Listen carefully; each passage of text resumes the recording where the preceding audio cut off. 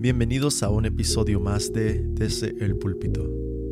La entrada triunfal es uno de los eventos más emblemáticos en la vida y ministerio de Jesús. En el capítulo de hoy estaremos hablando de esto en la porción de Juan capítulo 12, verso 12 al 19. Acompáñanos mientras estudiamos el tema El Rey está aquí. Con ustedes, el pastor Jonathan Gallardo.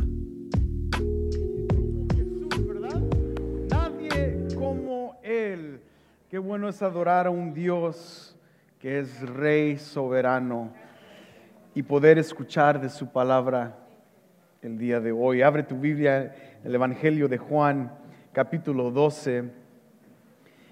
Y hoy vamos a estar estudiando un pasaje que nos demuestra su realeza, que nos demuestra que tenemos un Rey soberano. Al inicio del capítulo 12 estudiamos el famoso pasaje de la mujer que derramó su perfume en adoración a su Salvador, no a un hombre, a un Dios hombre, al Hijo de Dios quien vino a resucitar muertos espirituales. Y ella lo derrama antes de lo que vamos a leer el día de hoy. Aquí vamos a leer la famosa historia de la entrada triunfante de nuestro Señor Jesús a Jerusalén. Si tienes tu Biblia, es posible que el título de esta porción es la entrada triunfal. Cuando Jesús entra en Jerusalén y entra encima de un asno. Ponte a pensar, la mujer derramó su perfume antes de que Jesús hiciera su entrada de rey. O sea que Jesús en todo momento debe ser exaltado y adorado. Fíjate lo que dice el versículo 12 al versículo 19, esa es nuestra porción el día de hoy. Y dice así la palabra de Dios.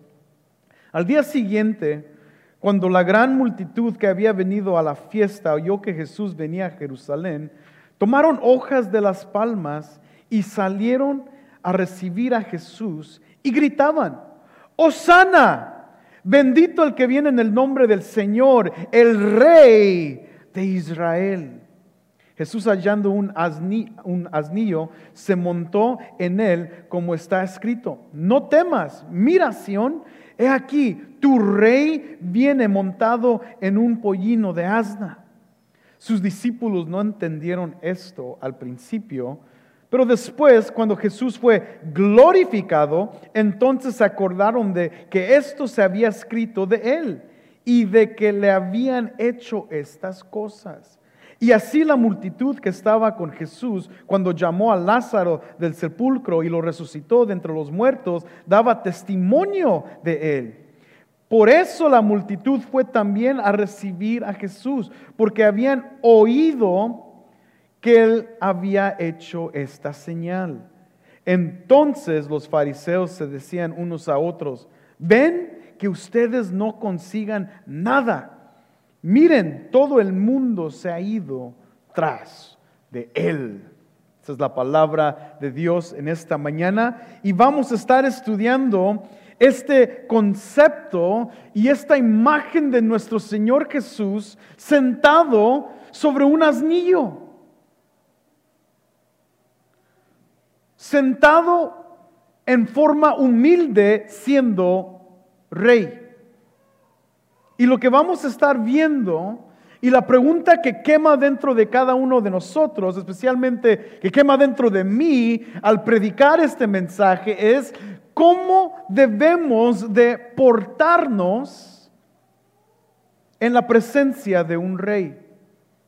¿Qué es lo que debe de ocurrir en nuestra mente? ¿Qué es lo que debemos de decir? ¿Qué es lo que debemos de hablar? ¿Qué es lo que debemos de conocer? Y más bien, ¿qué es lo que debemos de entender cuando estamos sentados delante de un rey? para muchos la monarquía y el concepto de un rey es muy distante. No lo conocemos solamente a través de películas o a través de caricaturas que tal vez hemos visto. No entendemos lo que es ser sujetos a un rey. Sin embargo, el domingo de Palmas, el domingo de celebración, la última semana del Señor, como les dije hace 2 semanas, este es el domingo de la última semana que Jesús estará sobre la tierra y gente le van a reconocer como rey. Vamos a ver cómo las personas en este pasaje responden y reaccionan a la realeza de su Jesús, a la realeza de su rey. En los primeros 2 versículos, 12 y 13, lo que tenemos es una imagen de multitudes que están en Jerusalén, en la ciudad de Sión, en el lugar santo, donde está el templo. Y sabemos por cuál están ahí, ¿verdad? Ya sabemos que están celebrando la Pascua y a punto de celebrar esta tradición que hacían cada año, está entrando un hombre a Jerusalén sobre un asnillo. Y esta multitud, tienes que poner mucha atención a las multitudes en estos pasajes porque se repite seguido en este pasaje. Pero lo importante de ver aquí es que hay una multitud y no cualquier multitud. No es simplemente 1,000 personas, 2,000, tal vez 5,000. Lo que han estudiado los eruditos del siglo I es que en Jerusalén existían entre 45,000 a 50,000 habitantes dentro de Jerusalén. Creo que en Cícero hay alrededor de 110,000 habitantes. Jerusalén estaba un poco menos de la mitad del tamaño de Cícero, de la población de Cícero. Sin embargo, durante estas fiestas, y especialmente la fiesta de Pascua, muchos más peregrinos venían a celebrar la fiesta. Y lo que los eruditos han descubierto es de que durante la Pascua se doblaba la población. Están en algunos casos, el extremo es casi 200,000 personas se encontraban en Jerusalén en estos momentos. Las 50,000 adentro de la ciudad y el resto esparcido a través de todas las afueras de Jerusalén. Y es aquí donde ven a un hombre entrar a esta ciudad. Y esta multitud, miles, 50,000, 60,000, 70,000 personas observan esta imagen de un hombre sobre un asnillo. Ahora, ¿cuál es la reacción? ¿Qué nos dice los versículos? Cuando la gran multitud que había venido a la fiesta oyó que Jesús venía a Jerusalén, ¿qué dice el versículo 13? Tomaron hojas de las palmas. Por eso celebramos en muchas denominaciones litúrgicas, celebran el Domingo de Palmas. Es algo de reconocer y recordarse la entrada triunfal de nuestro Señor Jesús. La pregunta es, ¿por qué utilizan palmas? ¿Y por qué la multitud va y pone las palmas en el piso? Bueno, una de las cosas que sabemos de las palmas del primer siglo es que había una abundancia en Jerusalén, o sea, no fue algo raro que existieran muchas palmas, pero las palmas demuestran un símbolo de nacionalismo o de victoria. Es la representación actual de una bandera. Por ejemplo, los guatemaltecos aquí en la casa levantan su bandera en alto en el Día de la Independencia, ¿verdad? No se digan los mexicanos, que toda la noche pasan septiembre y mayo, 5 de mayo, toda la noche no saben qué celebran, pero tienen sus banderas. Y a veces las ponen en los dos carros con 2x4s. Yo los he visto. Son símbolos de orgullo de tu nación, de que tu nación está representada y honras a tu nación. Lo vemos en las casas a través de todas las cuadras en Chicago o en cualquier parte donde vives. Tal vez ves diferentes banderas puestas sobre las casas. Tal vez veas banderas de los Chicago Bulls o de the White Sox o de los Cubs. Y como nosotros no vemos béisbol, tal vez hay algunos que ponen el América o las Chivas o el Manchester United o lo que sea. ¿Pero por qué? Porque demuestran orgullo. Es una forma de honrar, símbolo de victoria, de que mi equipo, mi nación es la mejor y es victoriosa. Palmas fueron utilizadas en el tiempo donde hubo la rededicación del templo que aprendimos hace poco cuando celebraron la fiesta de Hanukkah. Entre esos periodos del Antiguo Testamento y Nuevo Testamento, en el año 164 antes de Cristo, celebraron una dedicación del templo otra vez, o rededicaron el templo después de la victoria y utilizaron palmas. O sea que esto es un símbolo de victoria y de honra. De hecho, en las monedas de los judíos, las palmas estaban imprentas o estampadas sobre la moneda. Un símbolo orgulloso, símbolo de victoria. Pero ¿qué es lo que estamos viendo que las multitudes hacen con estas palmas? Escuchan que Jesús viene y ¿qué hacen? Se ponen sobre el piso. Este símbolo de honra, de orgullo, es derramado a punto de ser pisoteada por un asnillo. Derraman su honra y su orgullo delante de su Jesús. ¿Y luego qué hacen? Las multitudes van. ¿Y qué dicen? En el versículo 13 dice, tomaron las hojas de palmas y salieron a recibir a Jesús. Esta palabra, hipateisin, de venir a recibir a Jesús, no era simplemente un hello, hi, how are you, qué bueno que regresaste. No, era una palabra utilizada cuando salía la gente a recibir a su rey que acababa de ganar una victoria. La gente salió a encontrarse con Jesús. En este momento de Pascua no solamente hay 150, tal vez 200,000 personas. Muchos de ellos ya están en las afueras de la ciudad, pero muchos de los que estaban adentro de la ciudad salieron a derramar su honra delante a Jesús.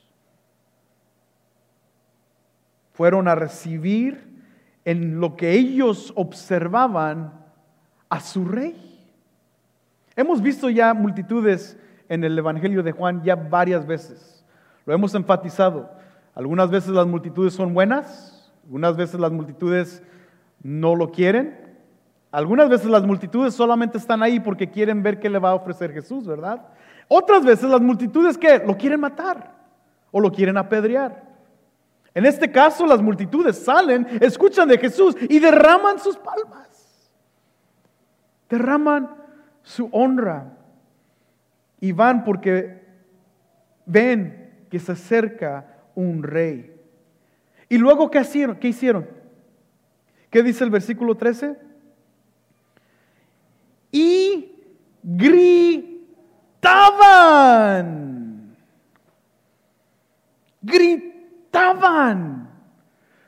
Otra vez, yo no sé si has tenido el privilegio de estar en un partido del mundial y estar apoyando. Tal vez alguno de ustedes ha tenido esa oportunidad de ir a apoyar la selección mexicana, ¿no?, en el mundial. Y te puedes imaginar 80,000, en muchos casos los estadios que pueden llenar hasta 100,000 personas gritando por su equipo. O sea, es algo increíble. Hace tiempo, hace como 4 años, fuimos a una conferencia en Kentucky y estábamos en un estadio de 10,000 personas. Y en el estadio de solamente 10,000 personas, el que estaba dirigiendo la alabanza se dirigió con solamente un teclado y un chavo, un señor cantando himnos. Pero se escuchaban 10,000 voces cantar a pecho abierto estas canciones, y nunca en mi vida había experimentado algo así por primera vez. Fue para mí algo impresionante. Pero eso eran 10,000 personas. Aquí estamos hablando de casi 200,000 personas gritando. Esta palabra gritar es interesante porque en cómo está configurada como su verbo, es un verbo imperfecto. Y básicamente, ¿qué es eso? Es que la acción no terminó. Es un verbo imperfecto, quiere decir Jonathan está caminando. No dice cuándo terminó, porque no es una acción constante. Este verbo imperfecto era que la gente estaba constantemente gritando. Ahora, mientras que tú lees toda esta porción, la gente no ha parado de gritar. Mientras que tú y yo estamos leyendo hasta el versículo 19 y aún un poquito más, la gente sigue gritando. Están gritando, y la forma en cómo gritan es una forma interesante porque es una palabra utilizada para describir el sonido que hacen los puercos cuando tienen hambre. Ahora, Juan no les está llamando puercos, pero está demostrando qué tipo de grito la multitud estaba haciendo. Era como un sonido de muchos puercos que tenían hambre. Entonces, la palabra en sí es una palabra que significa un fuerte exclamación con sonidos dolorosos. Ahora, multitudes, viendo que se acerca Jesús, van y se acercan porque, como vimos, van y se acercan porque viene su rey y lo van a recibir, y lo están haciendo de forma extravagante. Aunque es distinto a lo que la mujer hizo unos versículos antes, más reservado, extravagante en sí, pero no vemos el ruido como lo vemos en la siguiente porción.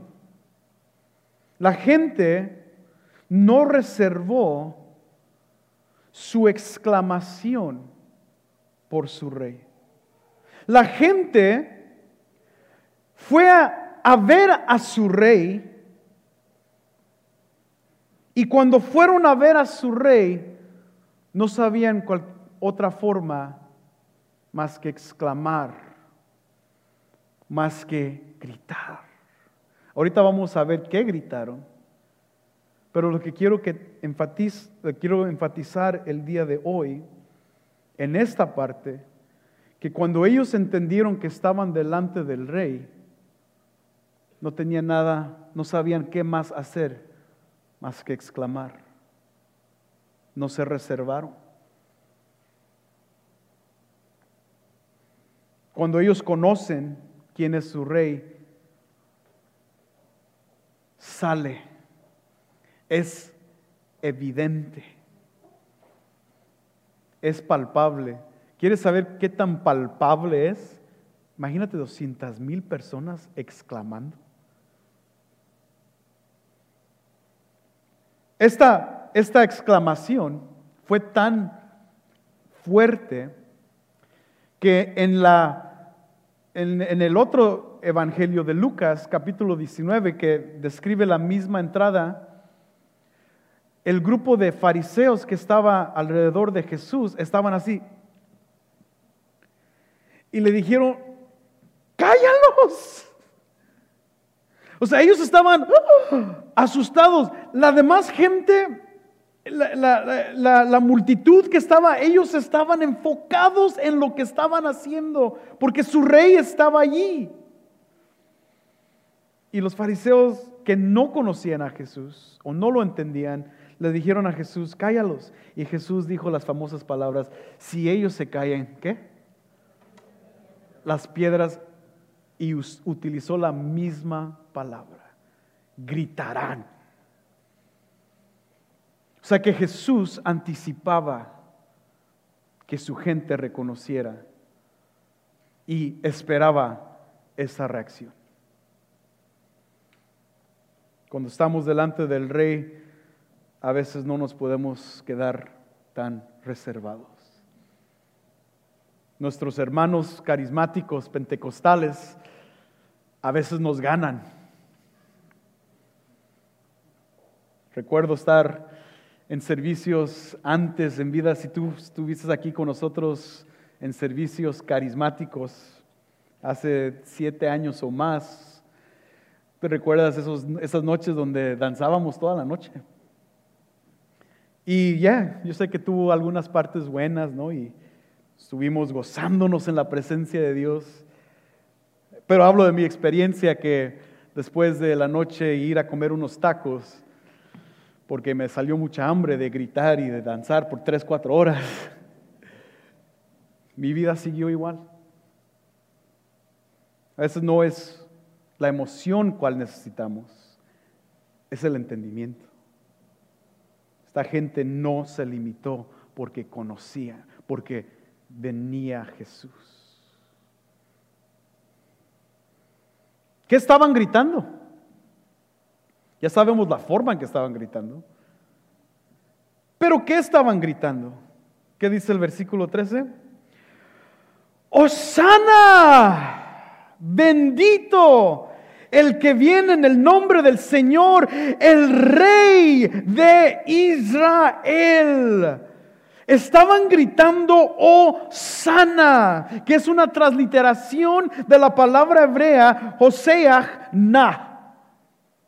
Es la combinación de 2 palabras en el hebreo, y los griegos hicieron una transliteración, y luego los latín, y luego los españoles, y luego los ingleses. Todos hicieron la misma transliteración que hoy en día tenemos la palabra Hosana. Esta no es una palabra de español, esta no la vas a encontrar en el Cervantes, no la vas a encontrar en el francés, en el latín. Esta es una palabra hebrea de 2 palabras combinadas para describir sálvanos ahora.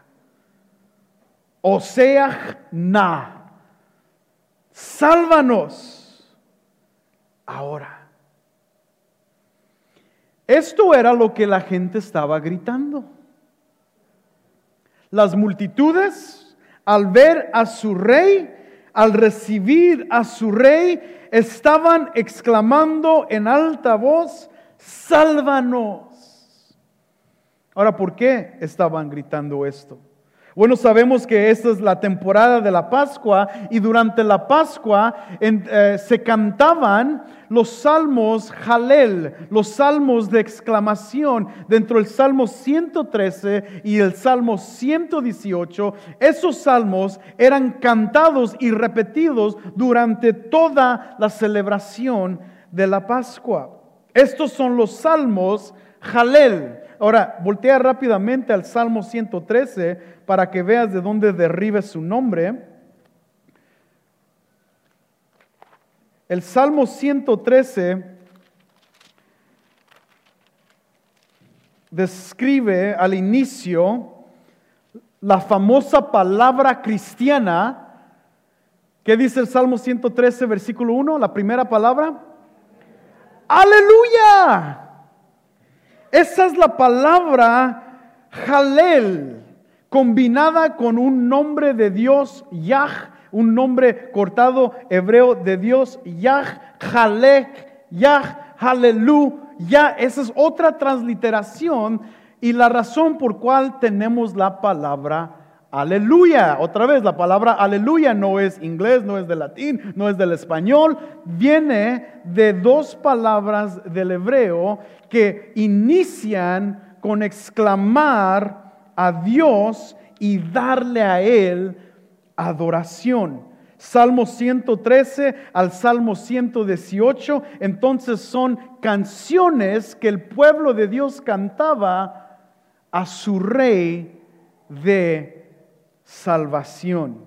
Fíjate en el Salmo 118, de donde vemos esta palabra. Esto es lo que están cantando, lo que están gritando cuando ven a Jesús.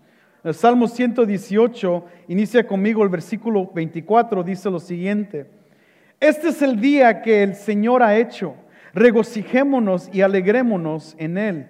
Te rogamos, oh Señor, aquí está, sálvanos ahora. Hosana, esa es la palabra. Hosana, te rogamos, oh Señor, prospéranos ahora. Bendito el que viene en el nombre del Señor. Desde la casa del Señor lo bendecimos. El Señor es Dios y nos ilumina. Atén al sacrificio de la fiesta con cuerdas de cuernos del altar. Tú eres mi Dios y te doy gracias. Tú eres mi Dios y te exalto. Den gracias al Señor porque Él es bueno, porque para siempre es su misericordia. O sea que esta gente no solamente estaba gritando Hosana, Hosana, Hosana, sino que estaban alabando, estaban adorando y reconociendo su necesidad de salvación. Por eso no sé si has notado, hermanos o hermana, que ya el líder de alabanza, el que nos ayuda a dirigir la alabanza, ya no les está pidiendo canten más fuerte, aplaudan más fuerte, griten. Ya no le tenemos que decir eso, porque tú como hijo, tú como necesitado, tú como pobre pecador necesitas reconocer que necesitas salvación y ser sostenido por la cruz de Cristo Jesús. Esa es la razón por cual cantas.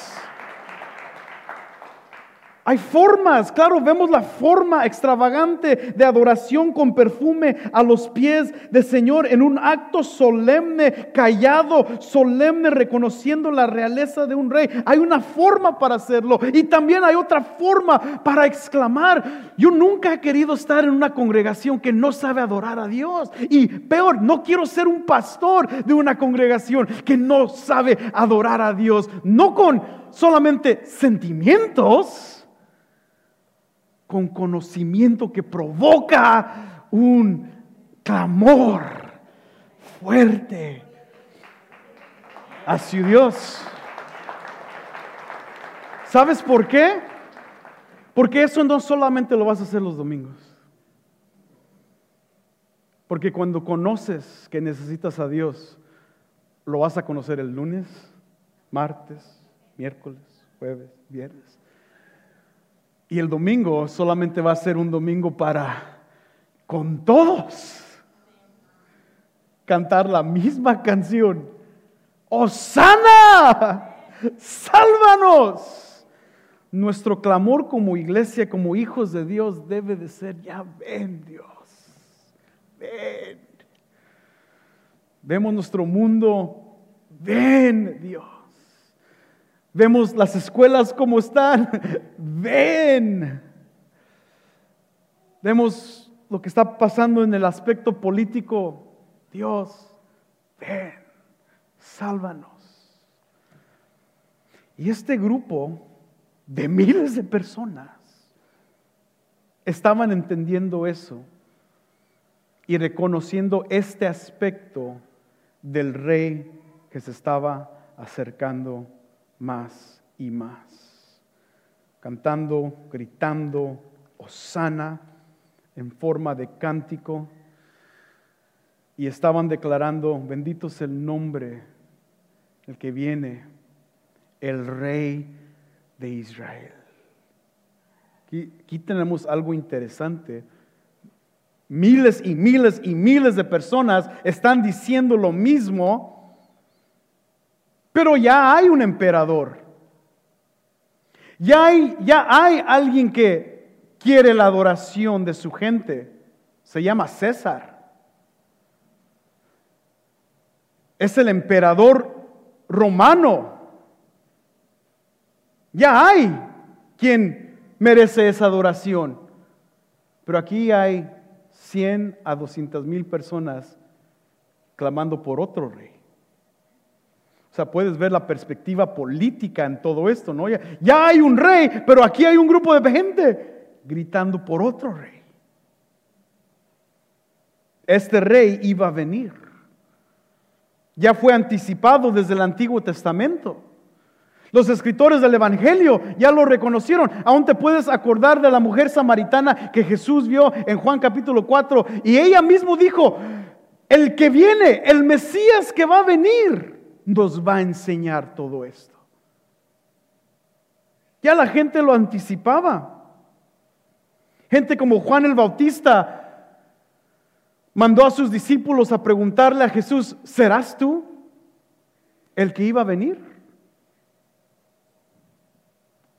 En el Evangelio de Juan, ¿cuántas veces hemos escuchado a Jesús decir una y otra vez: yo vengo del Padre, yo he venido, yo vengo, soy la luz del mundo, yo estoy aquí, yo he venido porque mi Padre me ha enviado, yo he venido porque tengo un trabajo que hacer? Él ha llegado, Él vino, y la gente del primer siglo tuvo el privilegio de ver a Jesús.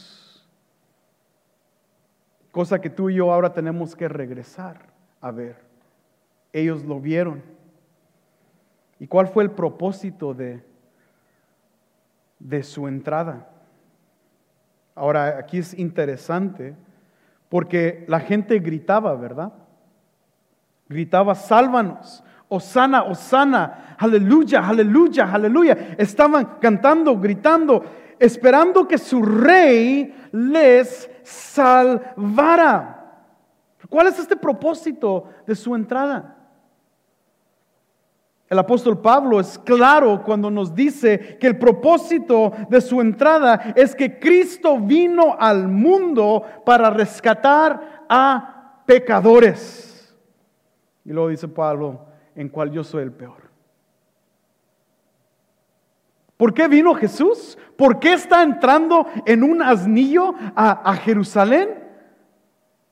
Porque viene a rescatar a pecadores. Tal vez la gente no lo entendía.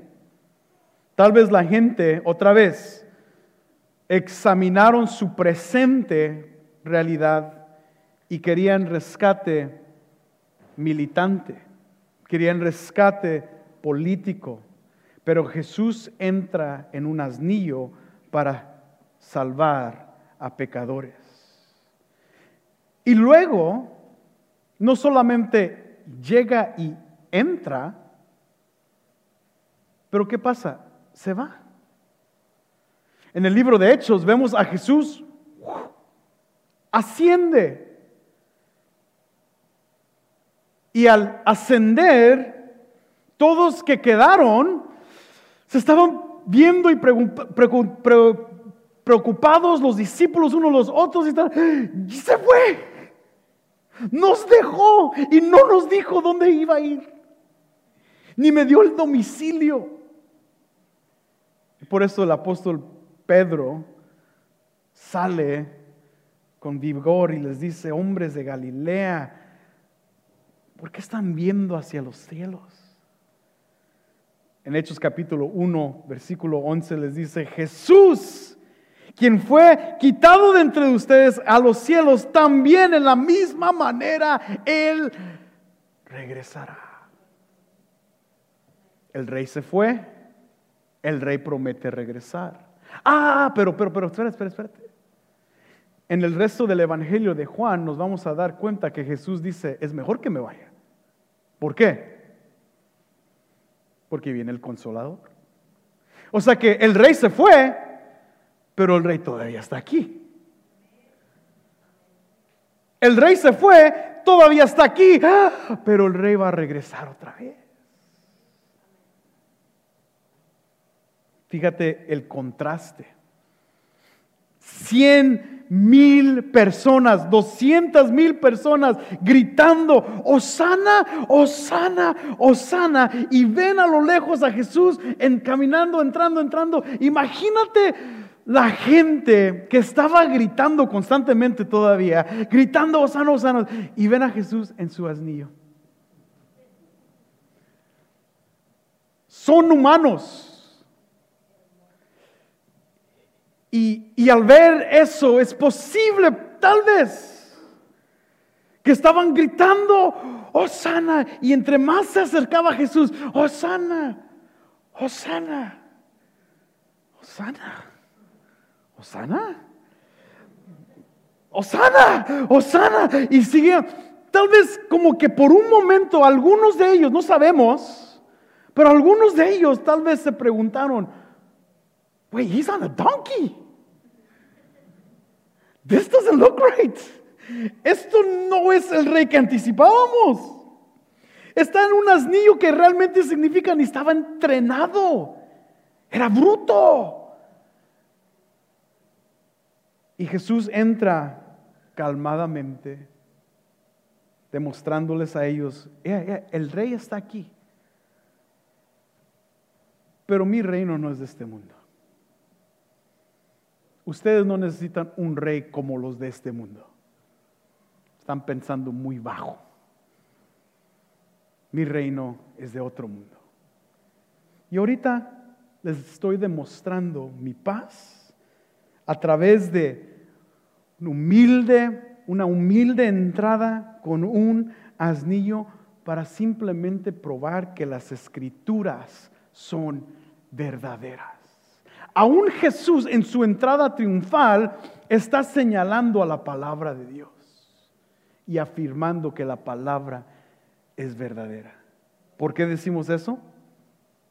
Porque dice en el versículo 14 al 15, Jesús, hallando un asnillo, se montó en él como estaba escrito: no temas, mira Sión, he aquí, tu rey viene montado en un pollino de asna. Afirmación, confirmación de la palabra de Dios. Lo único que los iba a sostener cuando Él se iba a ir era la palabra de Dios. Y estaba comprobando que la palabra de Dios en Él se cumplió. La salvación está aquí. De una manera humilde, montado sobre un asnillo, pero Él viene para traer salvación y la va a cumplir. Fíjate lo que dice Juan otra vez, cuando él repite las palabras del profeta Zacarías, dice: no temas, mira Sión. Estas palabras, no temas, las sustituyó Juan del pasaje original de Zacarías. En el pasaje original de Zacarías 9, versículo 9, dice: regocíjate. Pero Juan utiliza, en vez de regocíjate, les dice: no temas, oh hija de Sión. La hija de Sión es aquellos habitantes dentro de Jerusalén, la gente de Dios. ¿Por qué? Porque para Juan es importante notar que cuando el rey está presente, no hay temor. El rey es el único que puede salvar. ¿Por qué? ¿Por qué esta frase? Porque esta frase es importante en el concepto de Israel. Por eso cuando estudiamos la Biblia siempre les decimos a quién están hablando. Y en este momento a judíos que están rodeando la plaza Jerusalén, que están celebrando la Pascua, que conocen los profetas, y los profetas como Jeremías, que escribe y profetizó como en Lamentaciones y aún en su propio libro de Jeremías, que les dice a Israel: ¿a quién te voy a comparar, oh hija de Jerusalén? Oh, hija virgen de Sión, estás en ruinas y basta, las ruinas están. ¿Quién te puede sanar? Y luego Jeremías lo repite en el capítulo 4, versículo 31. Yo escuché como una voz de una mujer que estaba partiendo en angustia, dando a luz a su primer hijo, la hija de Sión, batallando por aliento, extendiendo sus brazos, diciendo, ¡ay de mí! Y se estaba derramando delante sus asesinos. ¿Quién iba a rescatar la hija de Sión? Si regresas a Juan capítulo 12, versículo 15, dice, no temas, tu rey viene. El único que iba a salvar a Jerusalén era Cristo Jesús, su rey. Y eso es causa para regocijar. No temas. Ahora puedes regocijar. El rey que ellos anticipaban solamente iba a venir a supuestamente batallar contra los reyes terrenales. Pero el rey que venía, aunque no cabe con la imagen de realeza como ellos anticipaban, este rey no venía para conquistar a Jerusalén. No venía con linajes, no venía con ejércitos. O sea, todas las películas que tú has visto de reyes, ¿cómo los ves? Siempre en un caballo alto, blanco, bonito, armadura muy distinta, muy diferente de todos los demás. Un ejército está delante de él, un ejército está atrás, ejércitos a sus lados. Él es muy distinto, pero Jesús no entró de esa manera. Su guerra y su batalla era diferente. Él no entró para conquistar a Jerusalén, Él entró a Jerusalén para morir. Él entró como el siervo sufriente de Isaías 53. Él entró para lo que dice el profeta, ser totalmente destruido físicamente. Tanto que la gente, dice el profeta, tuvo que voltear su rostro de él. Él entró para ser asesinado, pero también para resucitar y vencer a la muerte. Esa fue la guerra que él ganó. Por eso Sofonías también repite lo mismo: no temas, Jerusalén. No dejes que tus brazos crezcan cansados. El versículo que leímos en nuestra escritura bíblica el día de hoy de Isaías 40, versículo 9, le dice: ve al monte, oh Sión, y anuncia las buenas nuevas con fuerte voz. Oh Jerusalén, sé el portador de buenas nuevas. Levántate, no temas, ciudades de Judá. Está tu Dios aquí. No hay temor en la presencia del rey. El rey entró para pelear la batalla que nadie más pudo ver ganado. ¿Y sabes qué? Ganó.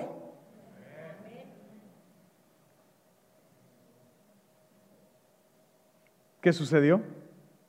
Versículo 6, ¿qué dice? Sus discípulos no entendieron. No entendieron esto al principio.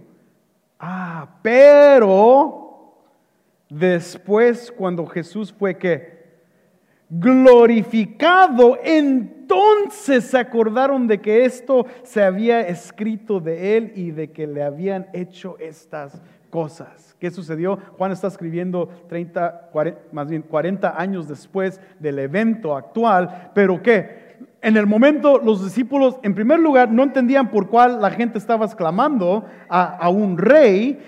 Tampoco entendían el concepto de Hosana porque no hubo una batalla. Y tampoco entendieron que el profeta Zacarías había profetizado acerca de Jesús entrando en un asnillo.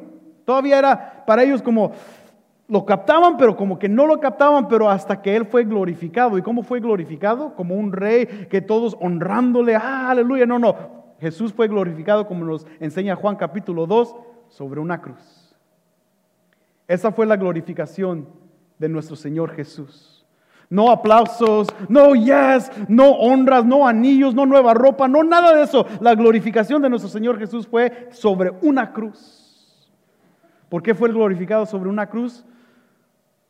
Porque ahí recibió todos nuestros pecados. Y sus hijos ahora están vivos y han estado vivos por los miles de años a través de la historia de la iglesia, glorificando al Rey de Reyes y Señor de Señores, quien nos dio vida a través de esa victoria. Ese es el Señor Jesús que entra en la misión, entró a Jerusalén no como un rey que iba a pelear, sino como un rey que iba a morir y a través de su muerte darnos victoria. Y el Espíritu Santo les recordó todo esto a los discípulos, y es el mismo Espíritu Santo que nos recuerda a nosotros. ¿Por qué venimos a la iglesia? Porque el Espíritu Santo afirma en nuestras vidas que lo que ocurrió en la cruz fue para nosotros. No estamos aquí como maybe, tal vez, escuchado, pero no. Ya los hijos de Dios que han crecido, que están en un proceso de santificación, que están creciendo, que odian el pecado, que aún son imperfectos, pero odian el pecado, están creciendo en su conocimiento de Dios, quieren aprender más de la Biblia. Ellos reconocen que la batalla que Jesús peleó por ellos, sus obras, lo que ellos hacían, las actividades religiosas que ellos hacían, nunca pudieron salvarlos. Cristo fue los que los salvó y ellos han reconocido esto constantemente. Es lo que reconocemos en la iglesia, por eso venimos, porque el Espíritu Santo no lo sella en nuestros corazones, sino literalmente somos una bola de nacos. De estar en un edificio, ¿qué tan, siempre les digo esto, hermanos, o sea, qué tan tonto sería estar en un edificio por 1 hora y media, y ahorita yo me estoy asando, yo no me imagino ustedes cómo van a estar aquí, levantarnos temprano, está frío afuera, está lloviendo.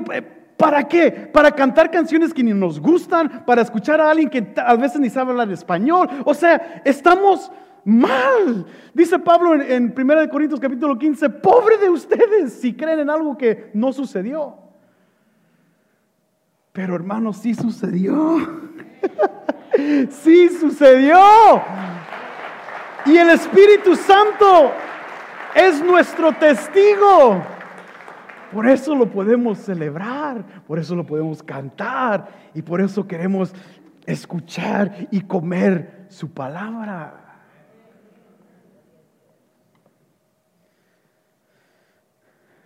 Versículos 17 al 18 nos demuestran algo muy interesante.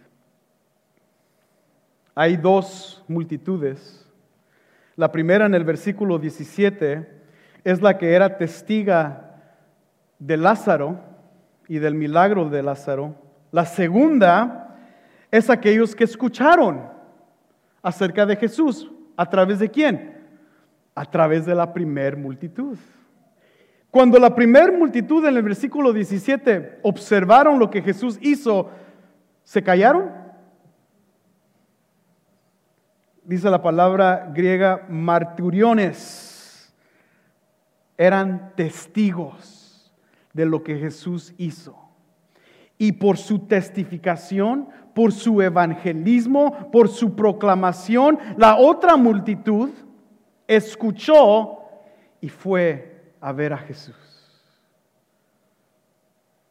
Este testimonio nos demuestra que cuando Jesús hace algo, cuando Él resucita a muertos, se tiene que anunciar. Si Dios te resucitó a ti, muerto en tus pecados, amigo, lo tienes que anunciar. Si Dios resucitó a tu esposo, borracho, mujeriego, violento, maldiciente, flojo, y le dio una nueva vida en Cristo Jesús, hermana, anúncialo. Si Dios pudo cambiar a mi viejo, hermano, te puede cambiar al tuyo. Que corra la voz, que todo el mundo escuche lo que Jesús hizo, a pesar de, ¿sabes qué? A pesar de que, como dice el versículo 19, los fariseos religiosos estaban enojados. Ya ven, todo el mundo está yendo ahora a Jesús.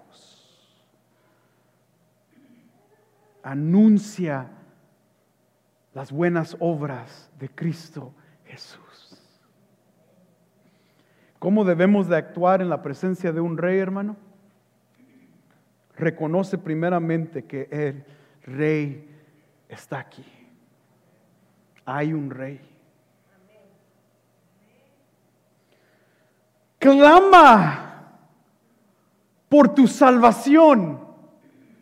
Grita, Hosana, aleluya, porque el único que nos puede salvar de nuestro pecado es Rey Jesús.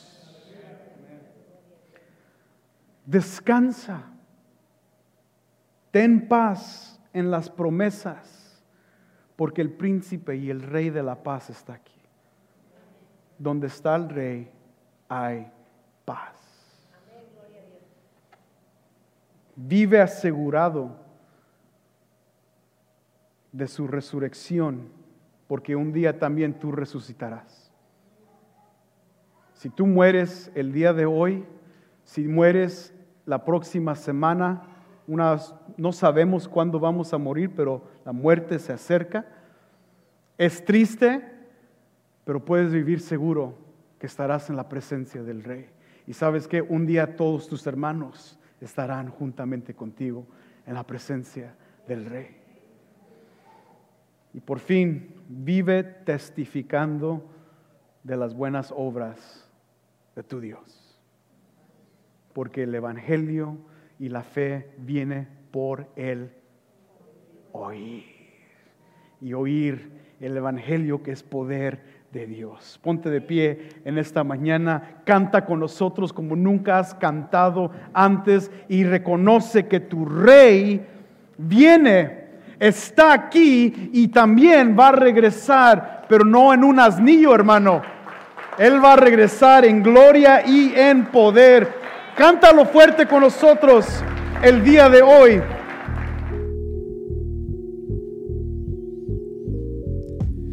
Gracias por sintonizarnos. Te queremos recordar que toda la información acerca de nuestra iglesia se encuentra en nuestro sitio web www.vidaabu.com. Estamos localizados en el 1819 al sur de la avenida 54 en la ciudad de Cícero. Y puedes llamar a nuestras oficinas al 708-863-6305. Esta fue una producción de Vida Abu Productions. Te esperamos en nuestro próximo episodio. Que Dios te bendiga.